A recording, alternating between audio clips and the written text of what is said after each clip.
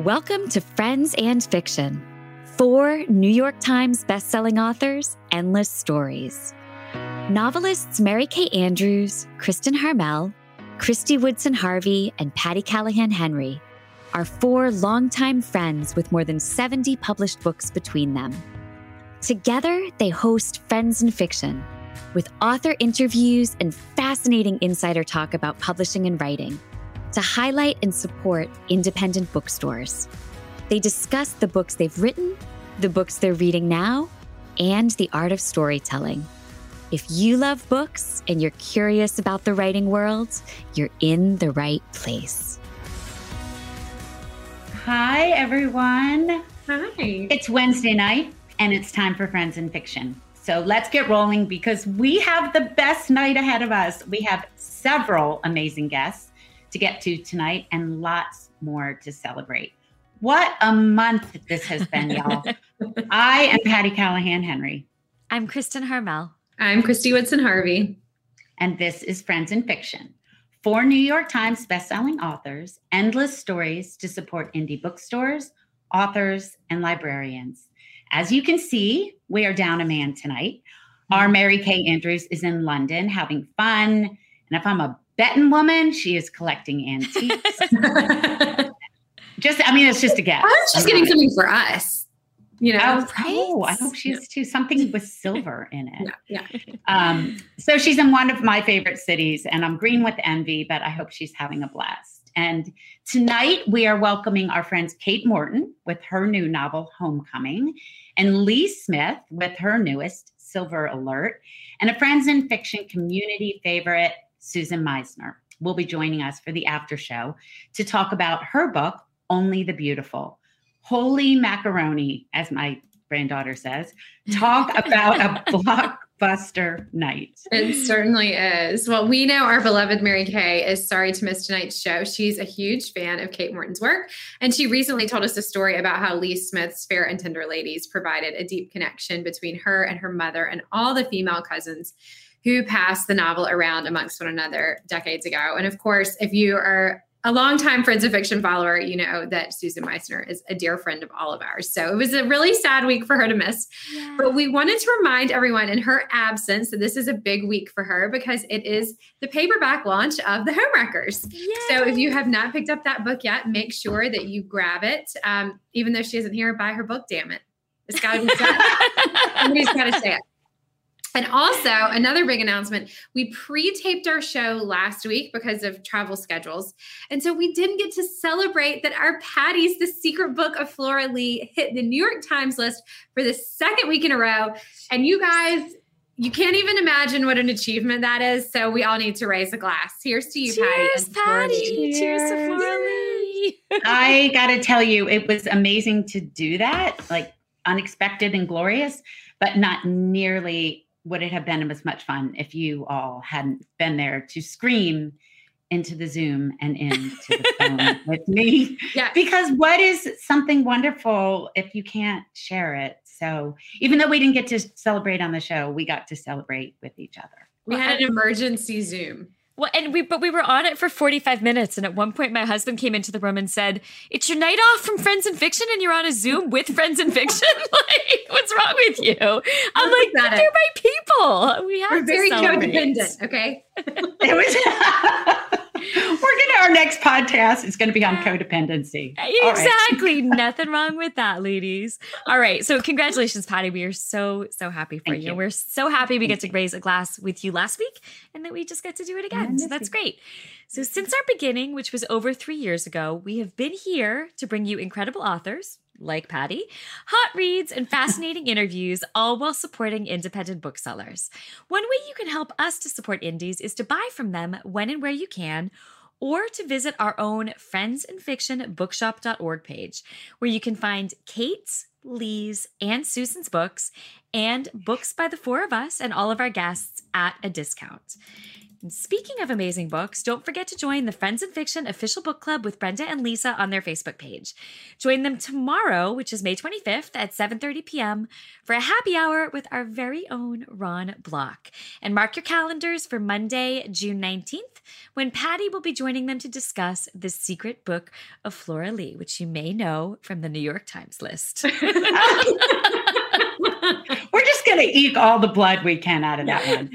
And yes, speaking of books, Christy. And speaking of books, our books, this is the year that all four of us have new novels being released. Kristen's The Paris Daughter is out in less than 2 weeks. Kristen, we knew we needed to remind you because you've nearly forgotten. No, I had forgotten. I didn't realize. Yeah. This is, for everyone out there, this is it's a very calming time in the life of an author. Very zen. Totally. There's very little to do. There are not 47 podcasts and 8,000 interviews and packing of levels of which you can't really even fathom. It's relaxed.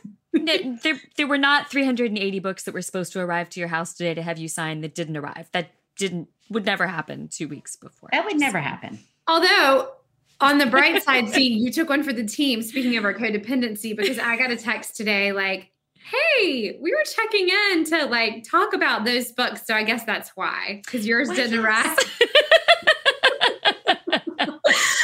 Anyway, but The Paris Daughter is out in less than 2 weeks. You guys, if you have not pre-ordered this gorgeous book, go order it. It is so fantastic. I read it. When I say I read it in 3 sittings, that doesn't do the book justice, because when I didn't have, I would have read it in 1 if I had the whole day. It was so fantastic. It's such a beautiful book. You will fly through it and cry and laugh and be changed. And thank you. So order it. Go order it. Very sweet. It's go time. Buy her book, damn it, too. If Mary Kay's not here, I'm going to have to click. All right. And Christy's book is out in 7 weeks, The Summer of Songbirds. And both Kristen and Christy have some incredible pre-order giveaways. So check them out on their author websites and their social media feeds. And with all 4 of us having new releases, we have some simply amazing events coming up, as individually on our book tours and together as a group. So you can catch us live as a group nearly once a month this year, which we're so excited about. We'll be in Huntsville, Alabama on June 6th, less than 2 weeks from now, to celebrate the launch of The Paris Daughter. Then we'll be in Tampa, Florida on July 20th at Oxford Exchange for Christie's launch of The Summer of Songbirds. Then in Beaufort, North Carolina on August 1st for a breast cancer fundraiser. And last but not least, in Darien, Connecticut on October 4th for MKA's Bright Lights Big Christmas. So make sure you are signed up for our Friends and Fiction newsletter and for our individual newsletter so that you're the first to know more. And you can also find each of our individual tour dates on each of our individual websites if you're interested in that too. All right, y'all. Before we welcome Lee Smith, I want to personally just say real quickly to all of you, I am finally home after nearly a month on the road with Book Tour. And man, oh, wowzer, oh man, did you show up for me and for Friends and Fiction and for Flora Lee. And I don't even know what better words than thank you. Grateful seems a meager word for how it felt to see all your faces at so many of my 28 stops. So, all right, now it is time for our next guest, and I am so excited to talk to Lee Smith. I loved this book, Silver Alert, and Lee is the best-selling author of several novels, including Fair and Tender Ladies, as well as 4 collections of short stories. She was born in a small coal mining town of Grundy, Virginia, where she began writing stories at the age of 9 and selling them for a nickel apiece. Which is I love that. I love that. I wonder what those stories are worth now. I know, right? Her novel, The Last Girls, was a New York Times bestseller, as well as a co-winner of the Southern Book Critics Circle Award. She's a retired professor of English at North Carolina State University. She and her husband, journalist Hal Crowther, enjoy spending time in North Carolina and Maine. Her new novel is not in North Carolina or Maine. It is set in Key West. It is called Silver Alert, and it was just released last month. Sean, can you bring Lee on? Hi, Lee. Welcome. Hi, Lee. We are so happy to see you. All right, we're going to dive right in. Lee, this novel is so funny and endearing and hard in places too. It's everything. And I listened to it on audio during my book tour. And I was so immersed in the airport that I nearly missed my plane. I absolutely adored all the characters, but Dee Dee is something special. She is charming and quirky and smart, and I want to be her friend. On the face of it, this novel is about an unlikely friendship between an older man, his wife who is suffering from dementia, and a young girl trying to make her way into a new life in Key West. But Lee, we want you to tell us what you think it is really about. I think it's about loneliness, maybe in a way. It's about how different parts of our lives, we become, very lonely. And it's about older people. It's about aging. It's about things that I'm hitting, it's a thing. It's times that we're all hitting. And it's about a family where the wife has Alzheimer's, the husband, Herb, is determined to care for her, and determined to keep her at home, etc. It's a situation that I think maybe we've all faced at different times. Yeah. And, with people we know or people maybe in our own family. And so Herb is a mess, though. He's just a mess. He has every bad attitude, every bad word. I mean, he is just. And a potty mouth. Yeah. And he's when the readers, that say what you're supposed to have and not have, they just came all over Herb. They said, who would want to read about this man? But, he's furious because he is aging, because he's lost his power. He can't take care of his wife, and he can't make this not happen. So anyway, that's the situation in his household in Key West when he decides to call someone to come in and help, manicure, pedicure, etc., hair girl, because they won't let his wife go into the salon anymore. She was too disturbing. And so the doorbell rings, and it's Dee Dee. Right. And Dee Dee turns out to be, she's a beautiful blonde girl, but she's got a surprisingly difficult past. She would never know from her brightness and her, and she sings. She sings Susan to sleep after this first mani-pedi. And then she becomes sort of a part of the household. So this has happened. And then the main story of the book, though, it's named Silver Alert, because what happens next is that the family gets together. The families get together and they decide what's going to happen, no matter what Herb wants or whatever. And Susan has taken ahead to the home, to the Alzheimer's unit, and Herb is supposed to be going too. But in the busyness of the moment, he finds the key to his own car, which his children have taken away from him, of course. He finds it in an old golf shoe, and he gets it. And the car is a Porsche Carrera. Okay. And it's locked in the garage. And Dee Dee's come over to tell them all goodbye. And he says, hey, honey, I want to take a little ride. That's so great. Yes, I'd like a little ride. And so Herb gets Dee Dee in the car. The car starts. This is Key West. And he says, well, a little ride, So they start driving up Route 1, the fabled Route 1, through the sky, practically all the way up the Keys.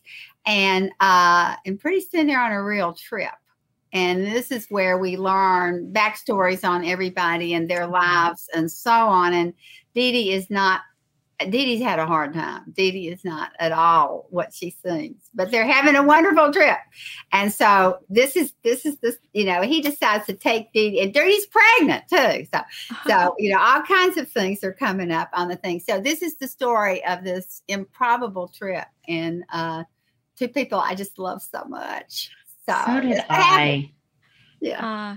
That's awesome. Well, speaking of improbable trips and road trips, we're always curious about the original inkling of a story. And I read that it came to you when you were on a drive to Key West. So can you tell Absolutely. us about the origin of the idea? My husband and I have gone to Key West a whole lot, and we love it. There's a writers thing down there every January where we've worked at different times. So anyway, about 5 years ago, we were leaving Key West, and we're getting ready to, drive. Route 1 starts in front of the post office in Key West, and it goes up. And so we're leaving, and we right outside of Key West itself, and we saw this first sort of banner, sort of electronic thing that came across the highway, and it says Silver Alert. And then it has the make and model of a car. And then it has call such and such. And we said, well, what is that? We've never seen such a thing. And Hal said, well, I don't know. I don't know what it is. By the next time we saw it, which was about, 15 miles down the road, Silver Alert, he said, maybe it's like Amber Alert, which is what they put on highways all over the country. If a child, a girl, whatever goes missing, he said, but hey, this is Florida. So Silver, Florida's full of geezers, right? That's just your geezers. Who says geezers? And so he said, so it's probably like geezer on the run. Somebody's taken his car from him. He's got his car. He's on the run. And alternate title, Geezer on the Run. Exactly. That's the sequel. You go, guy. So the next time we saw it, he was just like, yeah, he's still out there. And, and by then we have imagined more, and we have imagined that he has a companion.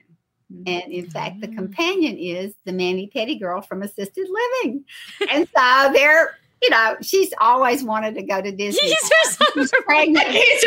Lee Smith. It's good to happen. So there they are. They're off on the trip. And so it's the first book I have ever written where the plot came first. Usually it's the characters, and you think about them for a long time and then see what might happen to them. This is what happened. And then I had to figure out, okay, who's it going to happen to? What's Herb's backstory? What's Dee Dee's story? What's Dee Dee's story? Yeah, so it was so much fun to write. I cannot even tell you. I hated to be done with it. So. I have so much fun to read too. Man. Thank you. Books like that are the best when you're just like having such a good time every morning when you go to your desk. Oh yeah. It's not always like that. No, not usually like that. And there's some painful moments here because, aging is really hard and stuff that we're dealing with. And Dee Dee has had a difficult past that she is overcoming and so on. And so sex trafficking and Yes. And it's something that I have worked with, been involved with, and so on. And it just is, but she has this magic about her, about herself. And she sings. And so she's so magical. She's such a little sprite. I kept imagining her like a very buxom little sprite. That's right. Yeah. Well, Lee, we are obviously fascinated by your characters in Silver Alert, but we are also fascinated by Lee Smith, the writer. So as a North Carolina native and UNC grad, I grew up, of course, hearing all about Lee Smith and reading Lee Smith and being a huge fan of Lee Smith. So this is very kind. But I would love to know, we would all love to know how you came to writing. I mean, from, the little girl that grew up scribbling stories in the coal mining town of Grundy, Virginia, by your 20s, you had already gained a reputation for writing about Appalachian lives. So with 13 novels, 4 story collections, and a memoir, I am curious, what would you tell that young girl who was burning to tell stories? Keep on doing it. Yeah. I mean, it's, a lot of things are just happenstance. I mean, the family you're born into, the circumstances. In my own case, I was born to a couple, an older couple who'd been told they could never have children. So I was like, ta-da, If I wanted to be an axe murderer, they would have bought me an axe, And so, as it was, I was the kind of little girl who just loved to read all the time. And So, and my mother was a home economics teacher. My daddy owned a dime store. And so, they bought books. They encouraged me. Daddy, in fact, built me a little writing house down on the banks of the river behind their house. And every time it flooded, he'd build it back again. Sometimes it would be like a little shed, that he sold in his dime store, or he'd build a little log cabin one time, and so on. And so I was always out there with a million imaginary friends, a whole town of frogs. They all had names, and just writing stories from the time I was a child. It was my great love. And, I think later, then I had my own children. And so my boys always had each other to play with and talk to. Yeah. I think a lot of times only children maybe have the time to pursue this kind of thing. And so anyway, writing and reading is just my great love. And I was lucky enough to just keep doing it, I guess. That's awesome. Oh, and thank God you are. But that leads directly into this great quote I read from you in Garden and Gun interview. You said, "I write fiction the way other people write in their journals.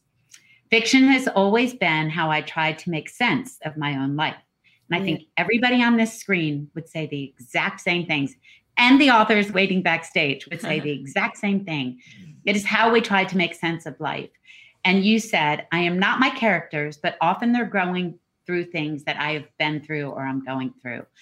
I want you to tell us a little bit about how you're connected to Herbert and Susan and Dee Dee.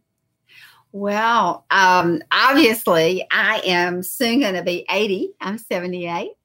And, so all of these questions that have come up for Herb and his beloved wife, Susan. Susan is very much a character in this novel, even though by the time it starts, she is experiencing Alzheimer's, but she's very much there. She's very, very, very present. She's quite a figure and was quite a figure and still is. So that certainly is something that was always linked. And then, as I say, Dee Dee to me is just somebody I care deeply about, and about girls who have been mistreated, who have had a tough time and are trying to get through it. And it's also, I think, not only about the sex trafficking, which is what Dee Dee has been through, but it's sort of about. I mean, I think another thing there is literacy, is language. Because, in these situations, you don't have an education. You don't, not only do you not know how to do anything, but you don't, you don't have words. You don't have had an education and so on. And Dee Dee, throughout this novel, is she's bought herself a vocabulary book, and she keeps learning new words, and she keeps learning new things and so on. And so finally, this is all about language. It's all about getting to tell your story and be who you are. Claim who you can be. Oh my gosh, I love that. That's exactly what you said. I want to see a sequel. Yeah, I want a Dee Dee sequel. I want a Dee Dee sequel. I do too. Yeah, I love Dee Dee so much. So. That'll be the geezer book, whatever it was, right? Like the escape, driving with geezers or whatever. I love that word. But I think writing really, it does. It's so wonderful. I'm a reader above all things. I think I'd be a reader rather than a writer. If I had to choose, I'd just read, because I can't stand not to read. But writing itself is a way, for us to work through. Yeah, a lot of these things that we have on our mind, and I think we certainly do that. It's so true. But, speaking of that reader-writer connection, in our newsletter, you talked about writing the first draft of your novel's longhand on yellow legal pads. Yeah. And you also chat about being a teacher. So we would love a writing tip from you. Do you have one piece of advice you love to give to emerging writers who've shown up in your classroom? Oh. No, I think it kind of depends on them. I'm so interested in them. And after talking to them, I think you can see a way. Each person is so very different. I think if you have a sort of a recipe, that everyone should do, that's maybe not. So I don't know. I try to talk to them a while and see where they're coming from and what interests them and what kind of things they want to write and why they're in the class. Lee, I wish you'd been my teacher. What do you read? What do you love? What do you read is the big thing. Because I think I'm really a reader first, rather, and I've read all you guys too. I just, it's, that's what, I couldn't live if I couldn't read. So. Yeah, so true. I love that. Yeah. Lee, my goodness, I loved this book and we have loved having you. And if you would like to talk about a Dee Dee sequel, you can just give me a ring. Talk about it because I have some ideas. But thank you so much for joining us. You have so many admirers on this show among the hosts and the viewers, and it has been a pleasure meeting you even virtually. Well, I admire all of y'all, and I appreciate being on here. I really do. And thanks. I'm happy to be along for the ride, as Dee Dee always says. As Dee Dee always along says. for the ride on this show. This is great. Thank you. All right, Miss Lee. Thank you Lee. for coming. Thank you. Okay, y'all.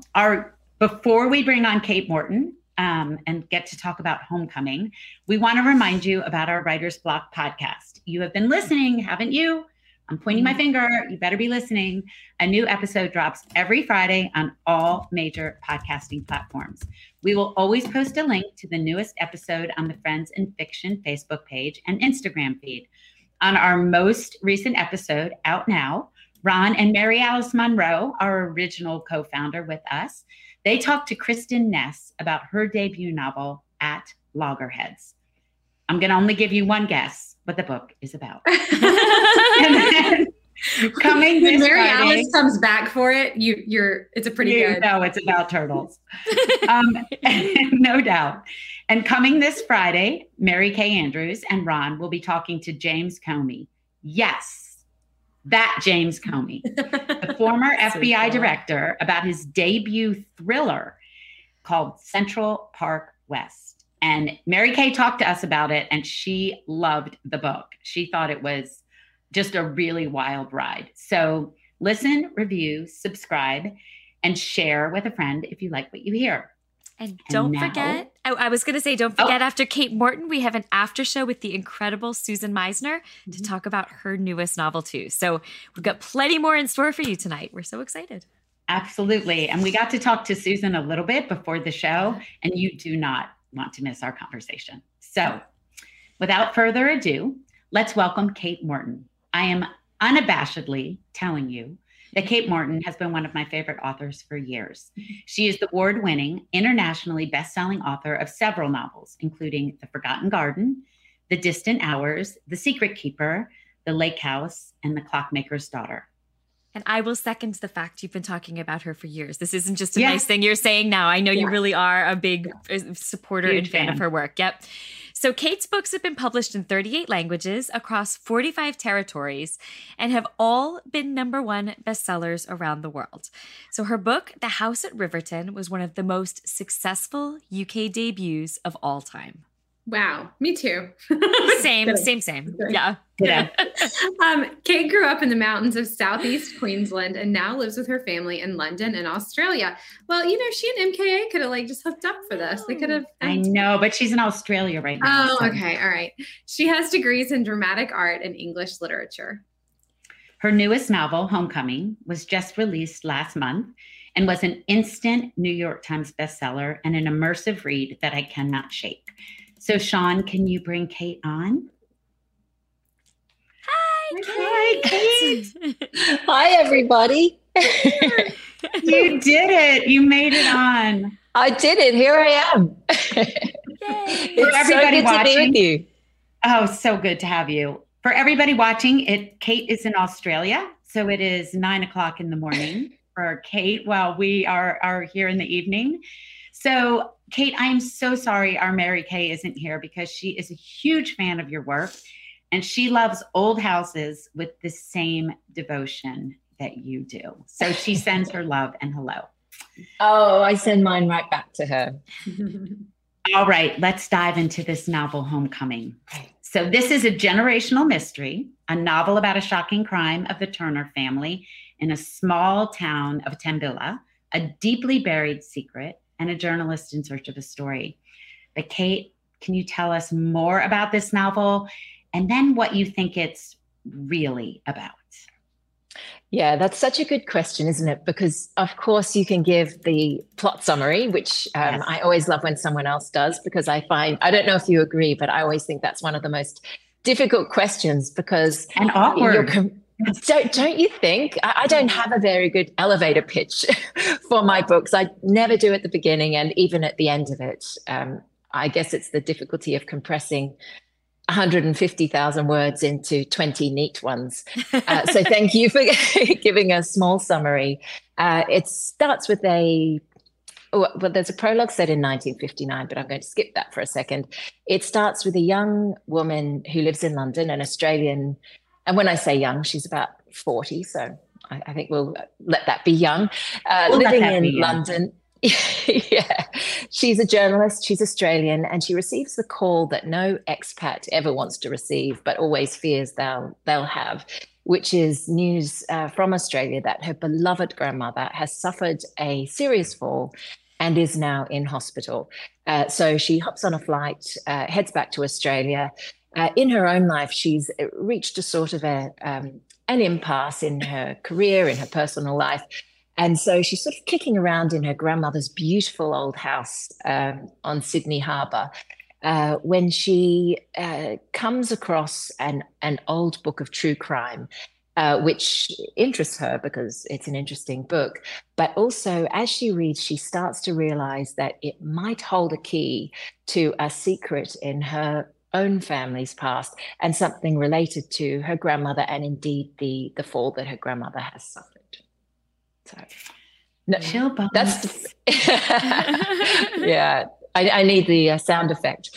So that's the plot. What's it really about? I think what it's really about, and the clue is in the title. Something I think about a lot. Something I was thinking about an awful lot at the beginning of the genesis of this novel in particular. Is home and belonging and what it means when we say that we feel at home. Are we talking about a place or is it something more intrinsic than that? And that's the question that this book tries to answer. Did it? I'm not sure. I think as a person, I still wonder. I still play with those ideas. So I don't know if I've quite got there yet. That's awesome.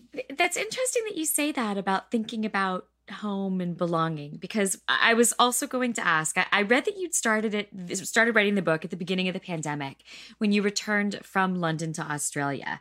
And you said, I was thinking a lot about home and belonging and what it means to come home.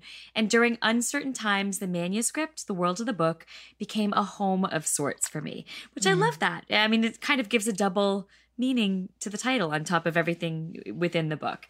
So can you talk to us a little bit about the origin of the novel? Yes, of course. As you say, I started having the ideas for Homecoming at sort of early in the first half of 2020, when the pandemic started.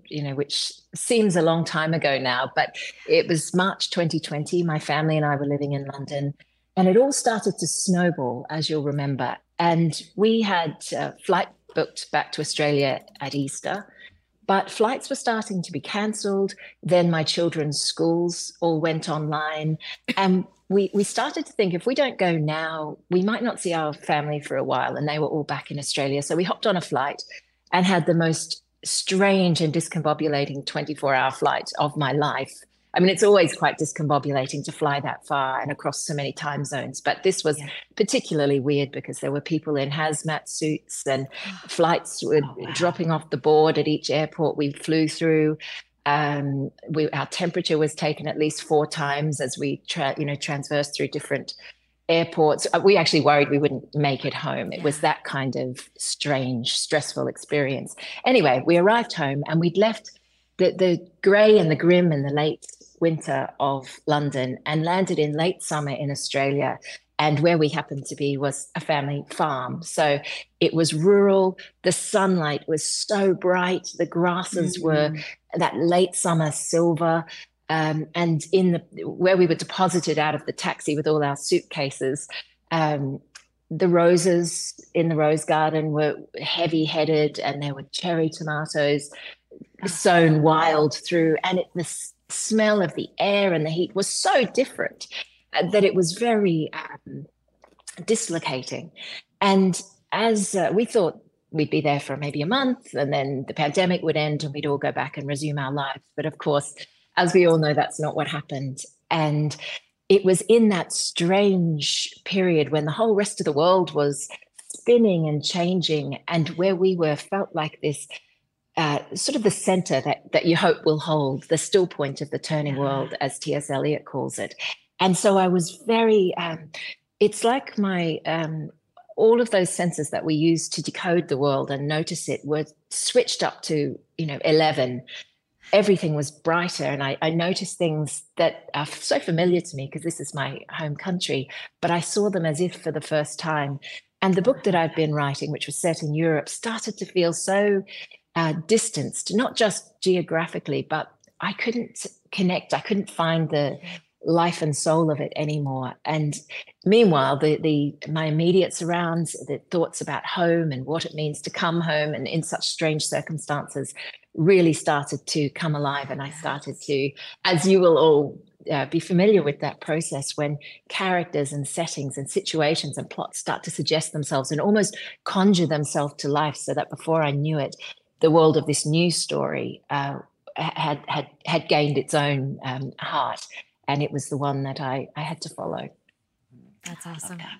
It is like pure magic when that happens. I think it's right. It's just coming back to the page, that moment where you're writing and writing, and all of a sudden you're like, wait, I never thought of that. What's going on? Yes.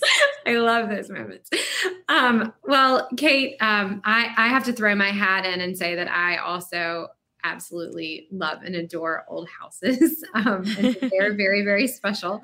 So that really interests me about your work as well. So from The Clockmaker's Daughter, where the house literally speaks to us, to this novel and The House in Tambilla, you bring us into the world of a house and a place that isn't just brick, stone, and mortar. So in our newsletter, you even said, I wrote some truly terrible poems during my teenage years. In a box of old papers, I found the start of a Harlequin romance in which I spent an inordinate amount of time describing the main character's old house. That's awesome. I was like, I feel so seen right now, because my editors will be like, Christy, not everyone is as interested in like the intricacies of this room as you are. This has obviously been an obsession of yours since at least childhood.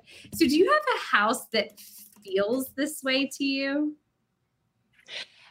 Yeah, a number of houses. As you say, this has been from childhood, and I'm not sure why exactly. I know my mum used to sit up in bed with graph paper drawing floor plans for houses. So she loves them. And I've known how to read floor plans for a long time. I can visualize the house quite easily. On weekends, we would go and look around houses that my parents would take us. And I even loved that, that it's the same as, when there's a new hotel room. I love entering and exploring and seeing the way they've managed to fit, cupboards and stairwells. I do love all of that architecture.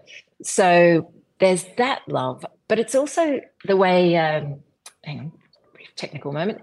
It's also, so there's the architectural level, but there's also the status that houses have in our lives as repositories, places where human beings live out their existences, that families are there. And that idea that the walls hold secrets is one that I've always, I've always been keyed into. And one of the first houses I can remember was when I was a little girl, and I learned that we were going to go and live on a place called Tambourine Mountain. My parents, I guess the way you do with children, sort of tried to sell me on this idea it's a mountain, and, because it was quite a long way away. And I really, I can remember drawing a picture of a hill with one house on the top, which is how I envisaged it. It's a little different from that. It's actually a plateau in southeast Queensland in the subtropics. And so to get there, you drive up from the sort of scrappy bush of the flatland up the mountain, and it's about 500 meters up. And as you go up, the bush transitions into rainforest, and you start to hear whipbirds and the running water of waterfalls and streams and creeks. And so up we go, up into this sort of land in the clouds almost. And the first morning we arrived, I was 4 years old. And the house we were renting, you had to drive down a long driveway through paddocks. And then suddenly there it was. And it was an old weatherboard wooden house. The paint had long since fallen off the chamfer boards on the outside. And on the morning we arrived, this is quite ordinary on Tamborine Mountain, but it was very new to us. Clouds were streaming through, as it seemed, from one window through the house and out the other side. It really was up there in the clouds. And so that was, I think, the first time a house made an impression on me as something more than just the place where we were going to live. It seemed to have its own character and personality that day. That's fascinating. I feel like I'm at story time. Like, we're all like keep talking. We're all leaning in. Like, just keep talking. A comment just came in from Cindy Jo Riddle. It says, "I love Kate's descriptions. I can see it, hear it, and smell it," which is so nice. And somebody just reminded me, I meant to say this. Jackie Key Barnett said, "The audiobook is brilliantly read by Claire Foy." And I totally agree, because I listened to half of it on audio and read the other half. And for those of you who don't remember, Claire Foy played the Queen in, she's just amazing.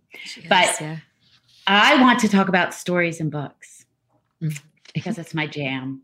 And stories and books permeate, soak, and are everywhere in this novel. From Percy's polio bedridden immersion in books, to Jess and Nora's love of them, to the emotional connection between two people falling in love over books. Books are at the heart. And you have done the same with other novels, even with The Mudman in the Distant Hours. So I want you, if you can, to talk to us about the power of books, not only for your characters, but also for you. That's such a great question. And of course, I feel exactly the same way as all of you. I was in your previous conversation with Lee Smith, I was listening and nodding along when you were all speaking about, that coming to writing through this love of reading. And that is my story too. So including those layers in my books, it's not even a conscious choice. I find that love of books and the written word and stories. I mean, what are we if not, the sum total of all the stories we've ever been told or told ourselves? And that sense is so intrinsic to my understanding of the world and of people that it's not even a choice to thread those ideas through my books. It just happens. And certainly I was that kind of child. I learned to read. I'm the first of three. And so my mum was very zealous about teaching me how to read. So I knew how to read before I went to school. So my earliest memories are of, being called, late for school and sort of trying to finish the reread that I was doing of my favorite book at the time. So I've always read long before I even thought about writing or even knew that writers were people. My way of understanding the world, of learning about the world, of that sense. I mean, it sounds so trite to say that books are your friends and you're never alone if you have a book, but it's true. Mm-hmm. It really is. I was just reordering my bookcase yesterday because I accumulate so many books and I loathe to ever let go of them, but I decided it was time to send some to new homes. And I was ordering them, and it really is like going back in time through the layers, or like an archaeological dig almost, through the layers of my own life and the things that have interested me at different times, and that have there's that sort of osmotic flow between who you are as a person and what you're reading and writing. And I love that the way books do come to tell our stories. And if you dig back far enough, you can see all those layers of yourself and your life's journey. Ah, that's such a good point. Speaking of journeys, I'm curious how you journey through a novel that you're writing. So the plotting here is so intricate, so absolutely page-turning while you unveil the truth. So I know, we often talk about our process and how we get from start to finish when we're writing a book. So we're wondering, are you a plotter or a pantser? Or as Neil Gaiman would say it, a gardener or an architect? Can you tell us a little bit about your process? Yeah, I really like the gardener and architect metaphor, I suppose, because I love both of those things. Yes. I'm a bit of both. Okay. When I first started out, I was very much an architect. I clung to the plan that I'd drawn. And when I would, go out for the day and I'd see things and I think, oh, that would go really well in this scene. That's an idea. I'd go home and write it, and then I'd really second guess myself and think, but that wasn't part of the plan. What if I've taken it in the wrong direction? What if it turns into the wrong book? I had the plan and I had the idea, and now I understand that, of course, manuscripts are alive. And that is what you're supposed to, as a creator, as an artist, you're supposed to have your antennae up. And when you open an idea, so till the soil, as to take the Neil Gaiman metaphor, and start planting things in it.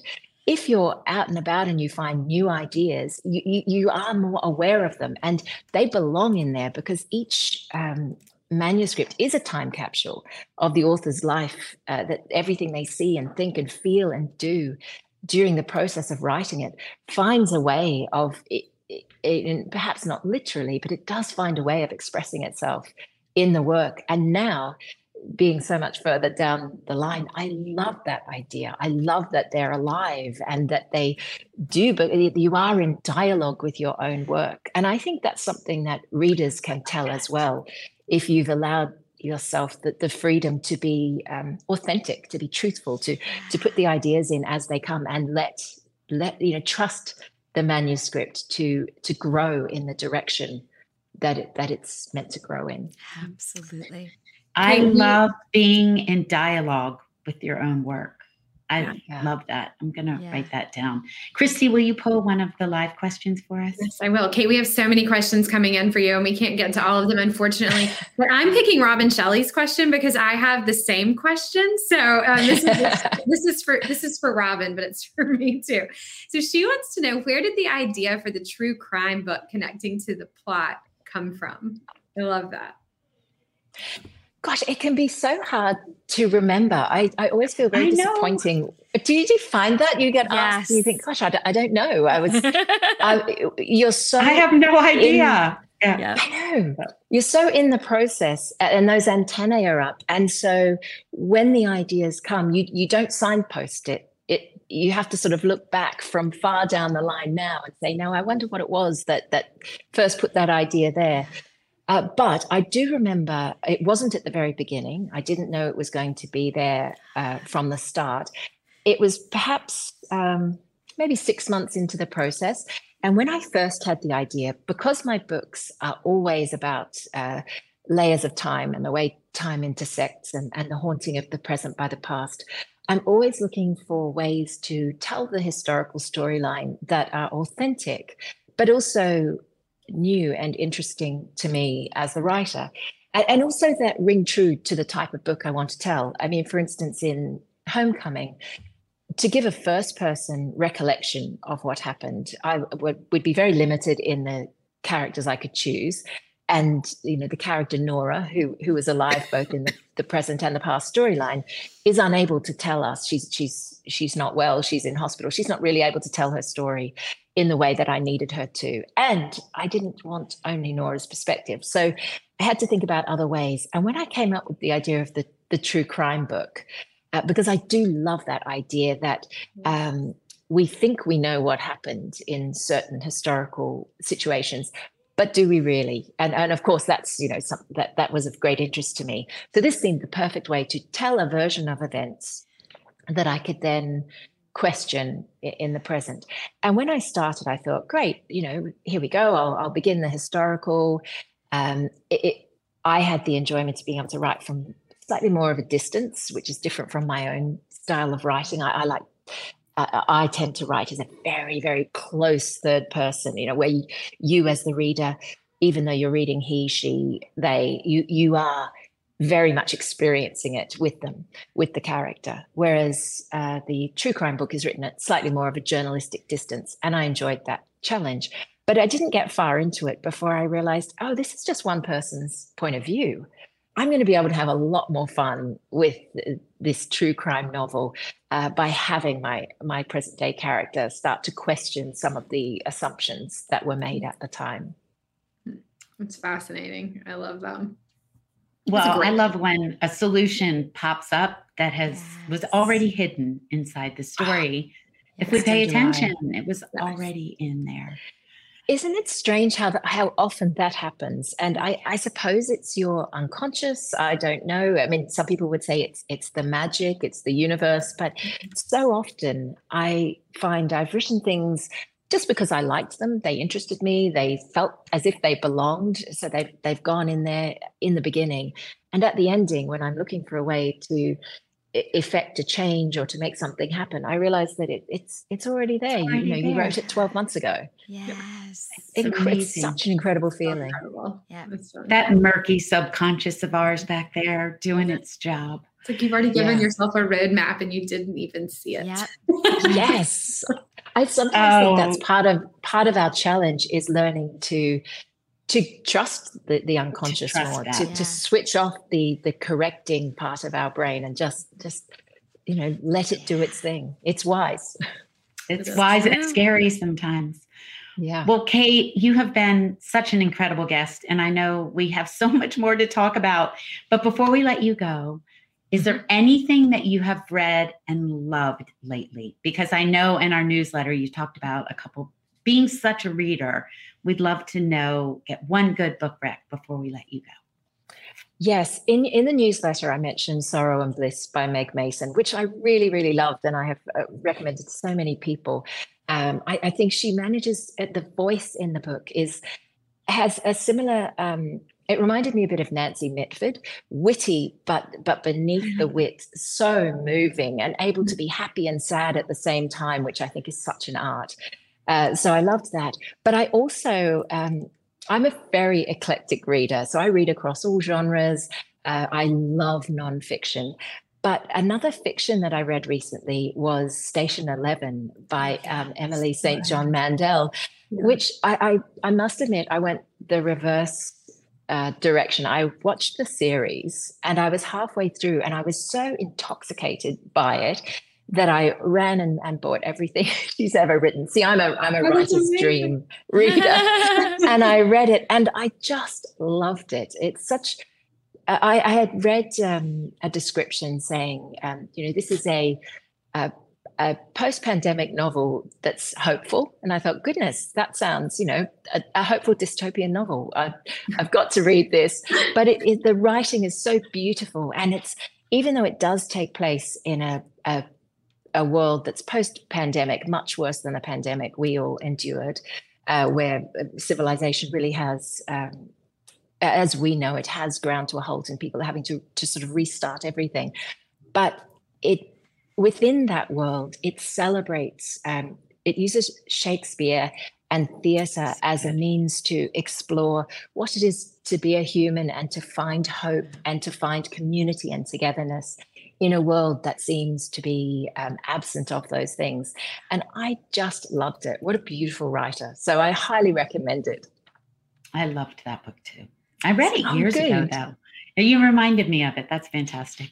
Well, Kate, thank you so much for coming. You have been such a delight, and we're so glad you spent your morning and our evening with us. And you can send us a note later and tell us what's going on in the future, because you're already in tomorrow. So. I will. I mean, it's looking a little hazy here, but so far so good. Thank you for having me. I love being part of this group. Thank you. You're a delight, my friends. Thank you. Wonderful. All right, y'all. We will see you in a few seconds because we have a killer after show with Susan Meeisner. But remember that you can find all of our back episodes on YouTube. We'll be back next week with Meg Mitchell-Moore, Victoria Benton-Frank, yes, the daughter of Dorothea Benton-Frank, also with Audrey Beleza and Emily Harden, who will join us for the after show. So we have such a fun episode in store for you. And we'll see you in a couple seconds at the after show with Susan Meeisner. Yay. Welcome back, everybody, for that 30 seconds. Oh my gosh, they were both so interesting. They were fantastic. Oh my gosh. Yeah. Both of them for an hour each. And I kept thinking, I bet Susan wants to ask a question. I bet Susan wants to ask a question. I know. I just thought of that because she's such a fan of both of their works. But let's dive in with Susan Meeisner. So I know most of y'all know her. She's a huge fan favorite. But Susan Meeisner is a USA Today bestselling author of historical fiction with more than 750,000 books in readers' hands and translations in 18 languages. Her novels include The Nature of Fragile Things, one of my favorites, which earned a starred review in Publishers Weekly. The Last Year of the War, named to Real Simple Magazine's list of best books for 2019. As Bright as Heaven, which earned a starred review in Library Journal. Secrets of a Charmed Life, a Goodreads finalist for Best Historical Fiction in 2015. And The Fall of Marigolds, named to Booklist's top 10 women's fiction titles for 2014. Susan, get it. And of course, she visited with us in the fall to talk about When We Had Wings, which she co-wrote with Christina McMorris. If you know her name. We just gave her a nickname. And Ariel Lawhon. She's also a speaker and writing workshop leader with a background in community journalism. She attended Point Loma Nazarene University in California and now makes her home with her husband and yellow lab in the Pacific Northwest. Her newest novel, Only the Beautiful, was just released. I think that's the best cover. Gorgeous, yeah. I love all her covers, but that one is amazing. So pretty. Sean, can you bring Susan on so we can talk to her instead of about her? Hi, Susan. I'm so happy to be back with you guys. And that interview with those two gals was amazing. I'm entranced. That was amazing. Great, right? That was the exact word that I just used, was entranced. Yes, when I was like... For like a minute there, I forgot we were supposed to be interviewing, and I was just like, yeah, tell us things. Yeah, I do have to make the comment, though, before we dive in, that I remember being stuck in an airport, like kind of pandemic-ish time, and there were no rental cars, and I was there for like 1,000,000 hours, and you guys kept texting me, and you were like, do you think you're in like station 11? And I was like, thanks, guys. This is really helpful. This is really good friends. Yep. Are you stuck in the airport? All right, Susan, we're so excited to talk about Only the Beautiful. So it is about a young mother's fight to keep her daughter and the winds of fortune that tear them apart. It is set in both 1938 California and 1947 Europe. And I know you talked to us about this book when you dropped in last fall with Christina McMorrissey or whatever. And Ariel, but I would love to have you tell us not just what the book is about, but like we asked the other two, what it's really about. Yeah, just like Kate, I really have a hard time distilling the book into just like some really wonderful, what did she say, 20 wonderful words. Yeah. But I guess if I had to boil it down, it's a book about what happens when people who have power and control start operating out of the ideology that some humans are just better humans than others. And it's about a movement in history we don't hear much about anymore. It's the eugenics movement. And that's pretty much what that movement was all about, was masterminding the collective gene pool, which if that scares you a little bit, it should. We saw exactly where that kind of thinking goes in Nazi-occupied Europe during World War II. So it's about that. But I have to tell people right from the get-go that even though I deal with some really difficult subject matter, it made me cry many times as I was writing. I provided, I hope for you, a story that has lots of redemptive qualities about it. So I don't want you to think that it's always going to be sad, even though I keep it true, I keep it real for you. It's my promise to you as a historical fiction writer, but there's a lot of hope and light in the book. Yeah, absolutely. will you do that with all your books? You take us through some of the things that are the hardest in our lives and bring us out to show us the light in all of that. But like so many books set in the 1930s and 1940s, this one feels surprisingly relevant, even for today. So do you see parts of the eugenics movement, or at least the mindset that led to that movement, still reverberating through our world today? And maybe for those who don't know what the word eugenics means, maybe kind of explain what that is and how it might still reverberate today. Sure. Where eugenics is a word that's just the combination of two Greek, I guess, root words. And the word EU, means good. So like when you give a eulogy at someone's funeral, you're giving good words about the person. And genetics is all about our heredity. So put those two words together, it's like good genes, good heredity. And to accomplish that, the thinking was, well, we only want certain kinds of people to be born, which means we only want certain kinds of people to have children. And we want to have healthy, happy, wonderful children, which is not ideologically, that's not a bad thing to want healthy children to be born. That's a wonderful thing, but that doesn't always happen. Yeah. And to start operating out of this thought process that if you're born with any kind of deformity or difference or anomaly, that you're less human, you're less valuable, you have no reason to be here, and there should be no more people like you born on the planet. That's pretty much what that means, to take eugenic thinking to its zenith, is to weed out what's not desirable, what's not beautiful, just get rid of it. Wow.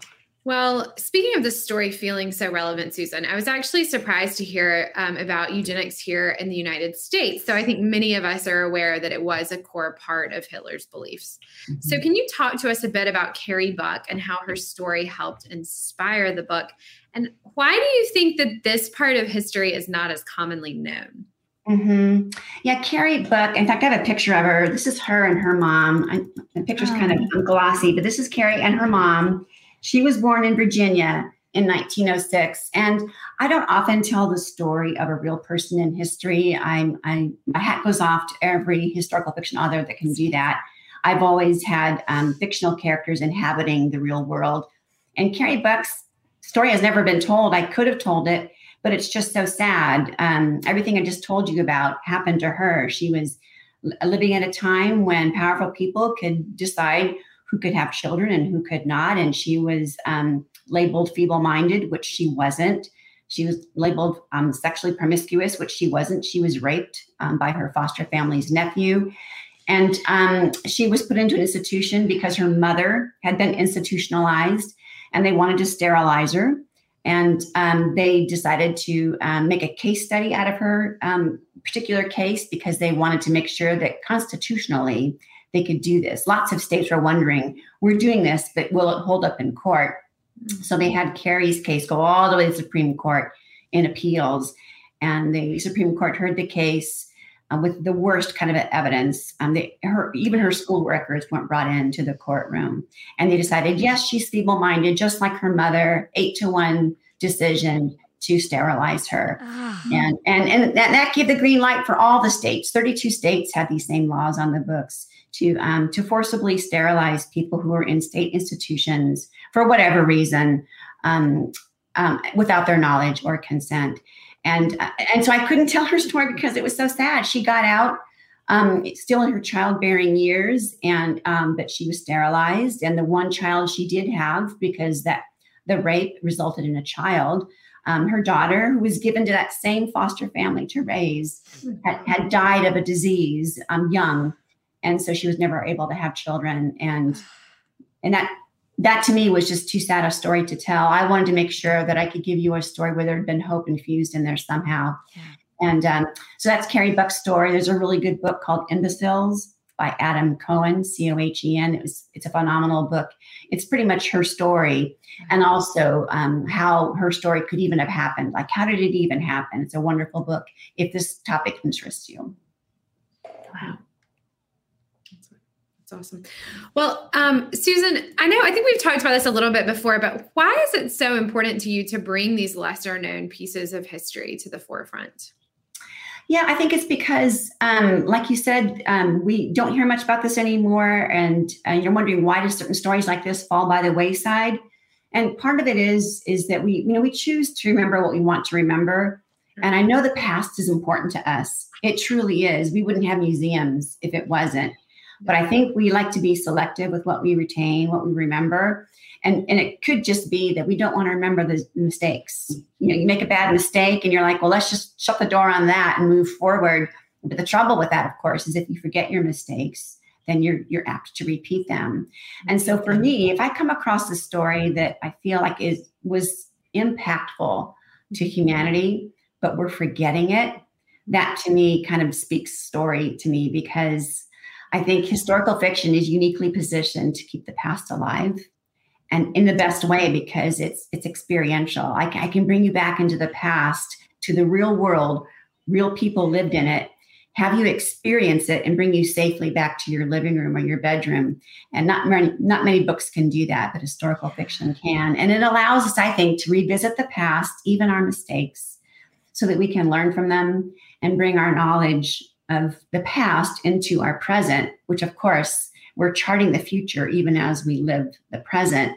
And eugenic thinking the eugenic movement is done. All the states that had those laws, they've all rescinded them. It took a while. Some of them had them on for as late as the 1990s and even into the 2000s.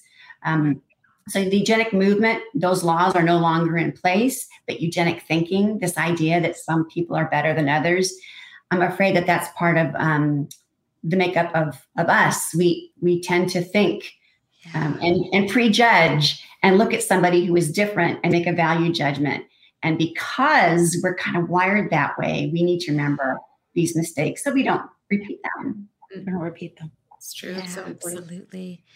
Well, Susan, before we let you go, we would love to hear what you're working on next. We know you always uncover pieces of history that we don't know enough about. I mean, I think you're just doing such a great job kind of blazing trails in these spaces that are untapped and telling these stories that are untold. So do you have another book in the works now that you can tell us a little bit about? I do. I'm actually doing two things at once, which I don't recommend, but it's going to be okay. Oh, I can't do that. Yeah, right. So my next standalone novel, I'm just in the rough draft stages of it. It doesn't have a title yet, and it is kind of up there in the clouds. I'm trying to wrangle it down where I am. But it is set post-World War II. And we've had so many great World War II books come out lately, a lot. And it occurred to me that people might be wondering, well, what was the world like after World War II? And so, like, what were the 1950s like? Aside from having the best cars and the best music ever, what were they like? And, like, was it a time of great prosperity and peace after the horrors of war? And what I'm finding is, no, it wasn't. It was actually a time of great fear. And it's because a new war began right away from the get-go. As soon as World War II ended, the Cold War began. And it was a real deal. It was a war of fear and ideals and the bomb. And everyone was afraid of the bomb. Everyone was afraid of the USSR. And so the 50s were kind of difficult. And people were afraid that they were going to lose what mattered most to them, which was home. And so it deals with that. And it also deals with, there are 1 million displaced persons after World War II. It's an actual proper noun, DP, displaced persons. And these people, yeah, it was a real deal. There were displaced persons camps all over Germany. A lot of Eastern Europeans had been brought in as forced labor for the Nazi regime. And when the war ended, a lot of those Eastern European countries became Soviet occupied and Soviet run. And so to go home meant to go home to a world it was not the world you left. So even if you could go home to a home that was still standing, it was not the home you left. And a lot of people, many of them did not want to go back home because they did not want to live under Soviet rule. And so America brought in 200,000 DPs under a special visa, and we gave them asylum, if you will. And so it's about one of those people. It's a fictionalized version of one of those 200,000 people that America brought in, because they they weren't in danger of losing their home. They'd already lost it. So I guess if you could say what's the story really about, it's about, well, what do you do when your home has been taken from you, or it looks like it could be taken from you at any moment? How do you recapture your sense of belonging when it seems like it's just made of paper and it's about to blow away? Oh, I love that. Wow. Oh, and I have a children's book. That tomorrow? Oh, you have a children's book? You have a children's book. Yes, this comes out. It's a picture book, and the illustrations are adorable, and it's about at the zoo. And you know what? Nobody cries in here. You won't need to. Awesome. Nightmares, but it's a book about it's an enrichment exercise that lots of zoos put on for their animals in October. They give their animals pumpkins for their habitats and let them play with them and eat them. And everyone loves Pumpkin Day at the zoo. So it comes out in July. Oh, that's gosh, Susan, so that's awesome. It was so fun to write. And the best thing about it is all fun. No tears, I promise. Oh, I'm going to pre-order that right this second for my little ones. If you have advanced copies, you'll have to send me one because I'm doing. Oh my goodness, yes. I would love it. But my first week of tour, I'm actually doing an event at the Cape May County Zoo in New Jersey. But they bring authors in, so I would love to hand deliver that book to them and be like, absolutely, you have to have her. Okay. Oh, that'd be so much fun. I'll drop it in the mail tomorrow. Perfect. Great. I love it. Well, Susan, thank you so much for being with us. We love talking to you every single time. And to all of you out there, don't forget to look for Susan's Only the Beautiful on bookshop.org or wherever books are sold.